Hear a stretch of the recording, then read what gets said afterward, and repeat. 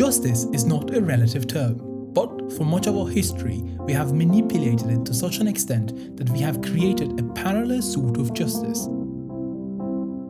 More often than not, human justice is just a sinister doppelganger of justice in its purest form. This is because human justice depends on laws, and as we all know, laws are biased. The justice of the Inquisition, the Sharia code, or the sham courts of the dictatorial regimes are based on very different laws and therefore profess their own unique brands of justice. The one main thing that they do have in common though is that they are self-serving. From UN Aligned, I am Ayana Ikrangi, and in this episode of The Guardian in Audio, we'll talk about the Justice Doppelganger, the International Court of Justice and the International Criminal Court.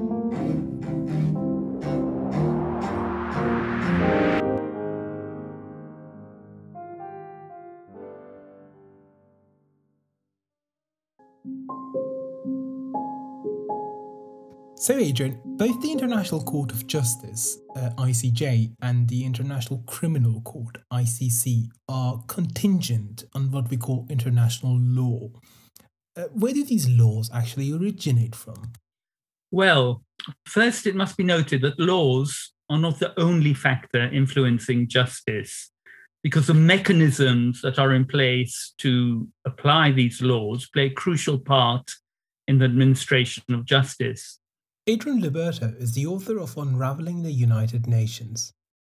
Having said that, according to the statute of the ICJ, the main sources of international law are international treaties and conventions, international customs as derived from general practice of states, and thirdly, general legal principles recognized by civilized nations.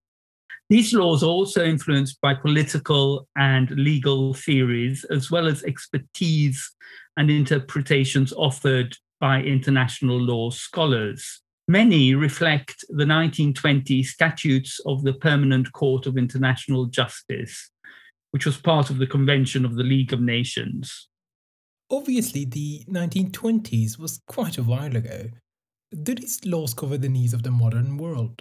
Do they, for example, address the climate crisis? Are there any international laws to prevent ecocide, animal exploitation, or even the discrimination against LGBTQ plus people? Well, these issues do not come under the direct remit of the ICJ or the ICC unless there are aggravating circumstances. For instance, if the government of Chechnya decided to start a pogrom against LGBT plus people. Indeed, it would take several experts to evaluate the UN laws effectively. Nevertheless, one does not need to be an authority in this respect to identify some of the glaring weaknesses. Sticking with LGBT plus as an example, the United Nations argues that its Declaration of Human Rights is unequivocal in this respect when it claims that all human beings are born free and equal in dignity and rights. But this is nonsense. How else could over a third of its member states get away with criminalizing homosexuality?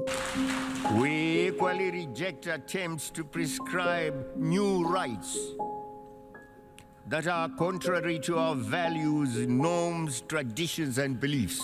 We are not gays. As for unequivocal laws against ecocide, despite the UN's claim that one of its key mandates is to promote the development and implementation of international environmental law, we are still a long way off. Animal rights, of course, barely get a look in. Before we start talking about the courts, let's get the confusion out of the way. Tell me, what is the difference between the ICC and the ICJ? Indeed, the mandates, mechanisms, and functions of the ICJ and the ICC are very different, as are their successes and failures. The International Court of Justice is the principal judicial organ of the United Nations. It took over from and is based upon the statutes of the Permanent Court of International Justice that was established by the League of Nations in 1920. en pleine et parfaite impartialité et en toute conscience. The court's role, and I'm quoting here, is to settle, in accordance with international law, legal disputes submitted to it by states, and to give advisory opinions on legal questions referred to it by authorized United Nations organs and specialized agencies. The court is composed of 15 judges who are elected for terms of office of 9 years by the United Nations General Assembly and the Security Council. It is assisted by a registry, its administrative organ. Its official languages are English and French. End of quote. Thus, the ICJ has two main roles, namely settling disputes that are presented to it by the countries that are involved in conflicts, contentious cases, and advising on issues referred to it through UN channels, the advisory proceedings. It is therefore very different from the International Criminal Court, which only deals with individuals. We'll get to the International Criminal Court in a moment, but before that, could you tell me what gives the ICJ the right to settle the dispute? Well, this is a good question, because in order for the ICJ to settle a dispute, both countries have to agree to allow it to do so. And that could be done through the countries actually signing up to the convention, or having a treaty that specifies that disputes will be covered through the ICJ, or assuming a dispute has already started, that both parties appeal to the United Nations ICJ to actually help mediate and resolve the issue. So let's say the court issued a ruling to a country that has signed up to the court's jurisdiction. What happens then? Well, after a case has been submitted to the judgment of the court, the states involved are expected to abide by its decision. Should a party wish to ignore the ruling of the court, the other party may call on the Security Council to intervene. I must admit, I have a little antenna that goes on whenever I hear anything about the Security Council. What if this UN body objects to the ruling of the court?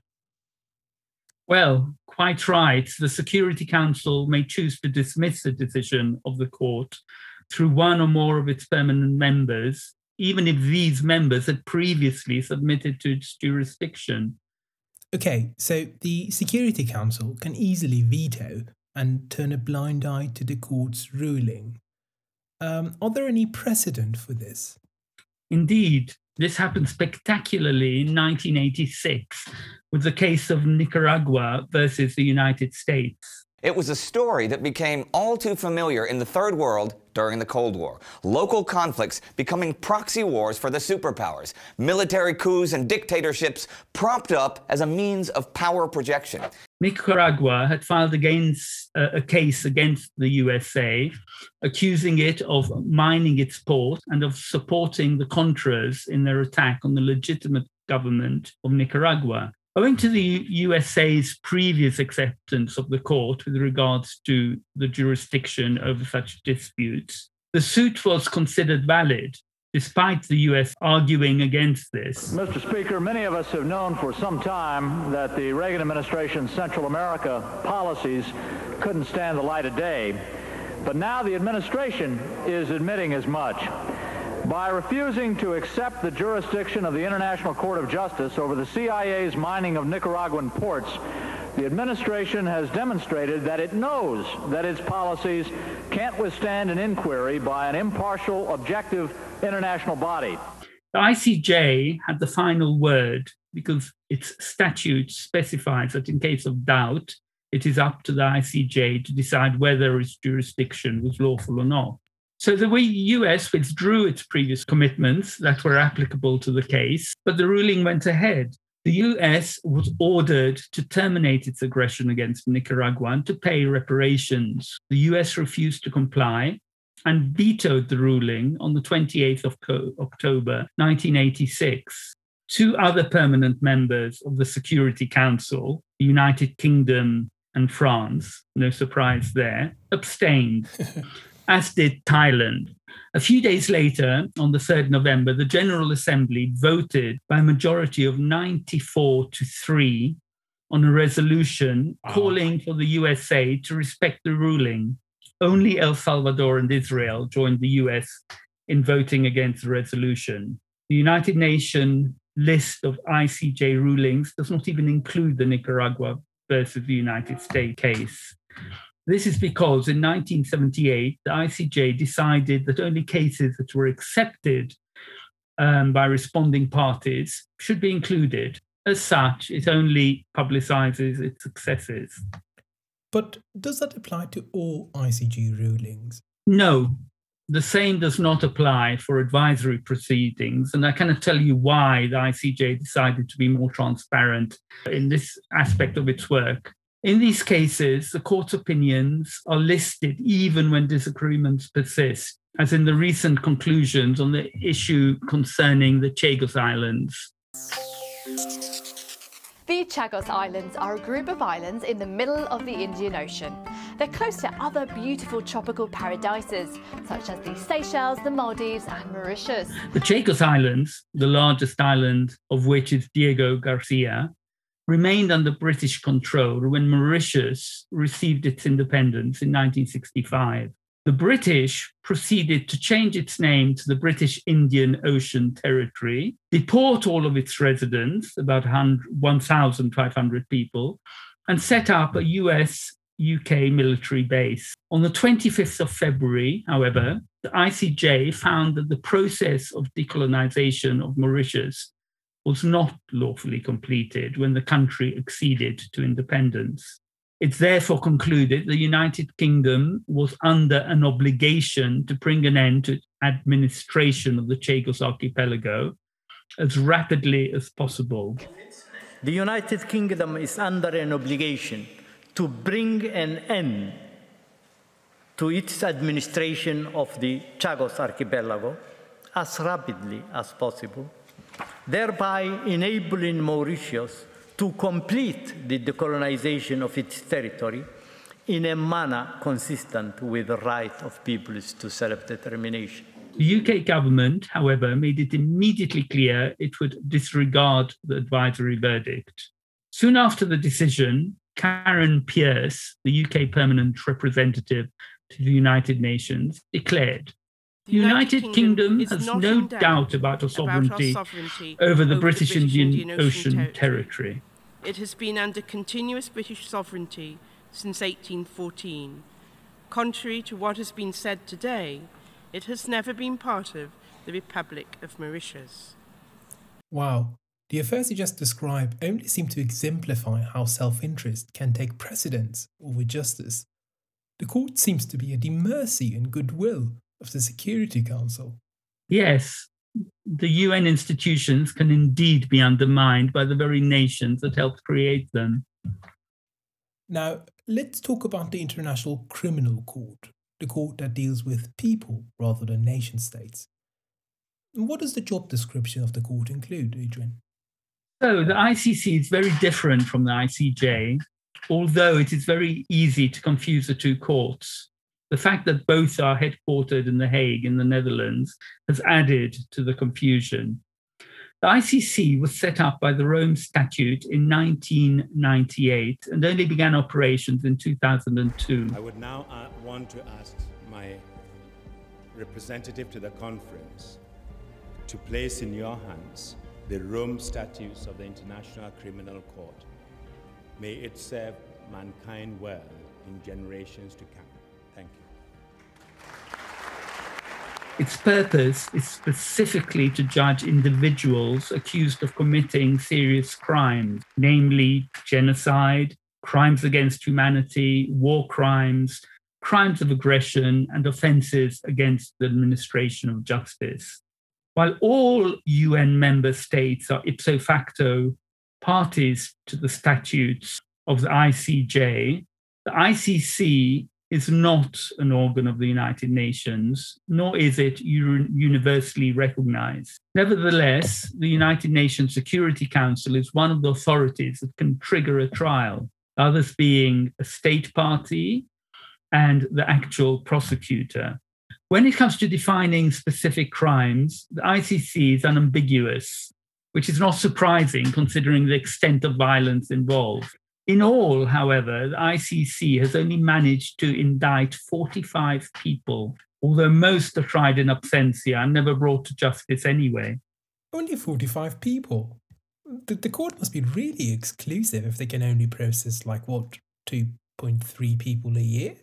Indeed, many cases are also dropped due to lack of sufficient evidence. Successful convictions include the first in 2006, that of Thomas Lubunga Dilio. All rise, veuillez vous lever. The International Criminal Court is now in session. L'audience de la Cour pénale internationale est ouverte. For war crimes committed in the Democratic Republic of the Congo. And the last, Ahmed Al-Faki Al-Mahdi in 2016, a Tuareg Islamist responsible for war crimes in Mali. A historic moment in an unprecedented trial. Ahmed Al-Faki Al-Mahdi says he regrets his role in destroying World Heritage sites in Timbuktu in 2012. One of the main problems is that state cooperation is necessary for ICC to mount successful cases. Without this, the court would face several problems, including reaching the convicts and necessary witnesses. Cases are therefore often cherry-picked, with many centering around Africa. Another problem is that when people in power are convicted in absentia, they then become desperate to cling on to power at all costs in order to avoid being extradited to face justice. This was the case with Omar al-Bashir of Sudan. Most concerning, however, is the fact that investigations can take decades to conclude. This is obscene. No wonder so many of those indicted die before their case is concluded. Okay, Adrian, let me ask you one last question, though I must admit I'm a bit anxious to ask. Considering the exclusiveness of these court trials, how much does each case cost? Right. In 2012, John Silverman, writing for the BBC, highlighted this very issue. And I'm going to quote from his article. The International Criminal Court currently has an annual budget of over $140 million and 766 staff. Since its inception, its estimated expenditure has been around $900 million, with only one completed trial to show for a decade of effort and expenditure. The ICC has faced regular criticism that it sucks in investment with few results to show for it. End of quote. Sadly, the situation is no better today. The ICC's budget for 2021 is €148,259,000. And with about 14 ongoing investigations, that is over €10.5 million per case. Moreover, 6 of those cases date back to over a decade since the investigation opened. The overall cost per case is therefore a good deal higher. One may argue that the existence of the court itself serves as a deterrent, and that its value should therefore not be judged by the number of investigations alone. However, with so few success stories to speak of, it is highly unlikely that the ICC would constitute much of a deterrent. Thank you very much for talking to me, Adrian. You're very welcome. Thank you. So here's the question. Are we better off without the ICJ and the ICC? On the one hand, until we have a better system to replace them, the answer is no. But on the other, if they lead us to sit back complacently, thinking that they are the solution to international justice, the answer is yes. Something better is clearly needed. A justice system that is founded on clear ethical principles that do not need decades to unravel, and effective mechanisms that cannot be undermined by nation states. Before you go, we'd like to introduce you to a new feature in The Guardian magazine titled UN in Focus. From next month on, An exclusive piece in the Guardian magazine will highlight the good, bad and the ugly of the events in the UN. If you would like to contribute to this feature, please contact Unalign at contact@un-aligned.org. Thanks for listening to this episode of The Guardian in audio. If you enjoyed it, please consider sharing it with someone who you love. If you didn't enjoy it, well, share it with someone who you don't like. They're going to hate you for it. This episode was edited by Ayana Ikrangi and Adrian Liberto. Make sure to find Adrian's extraordinary book titled Unraveling the United Nations on Amazon. It's an amazing read on the shortcomings of the United Nations. Take good care of yourselves and see you next month.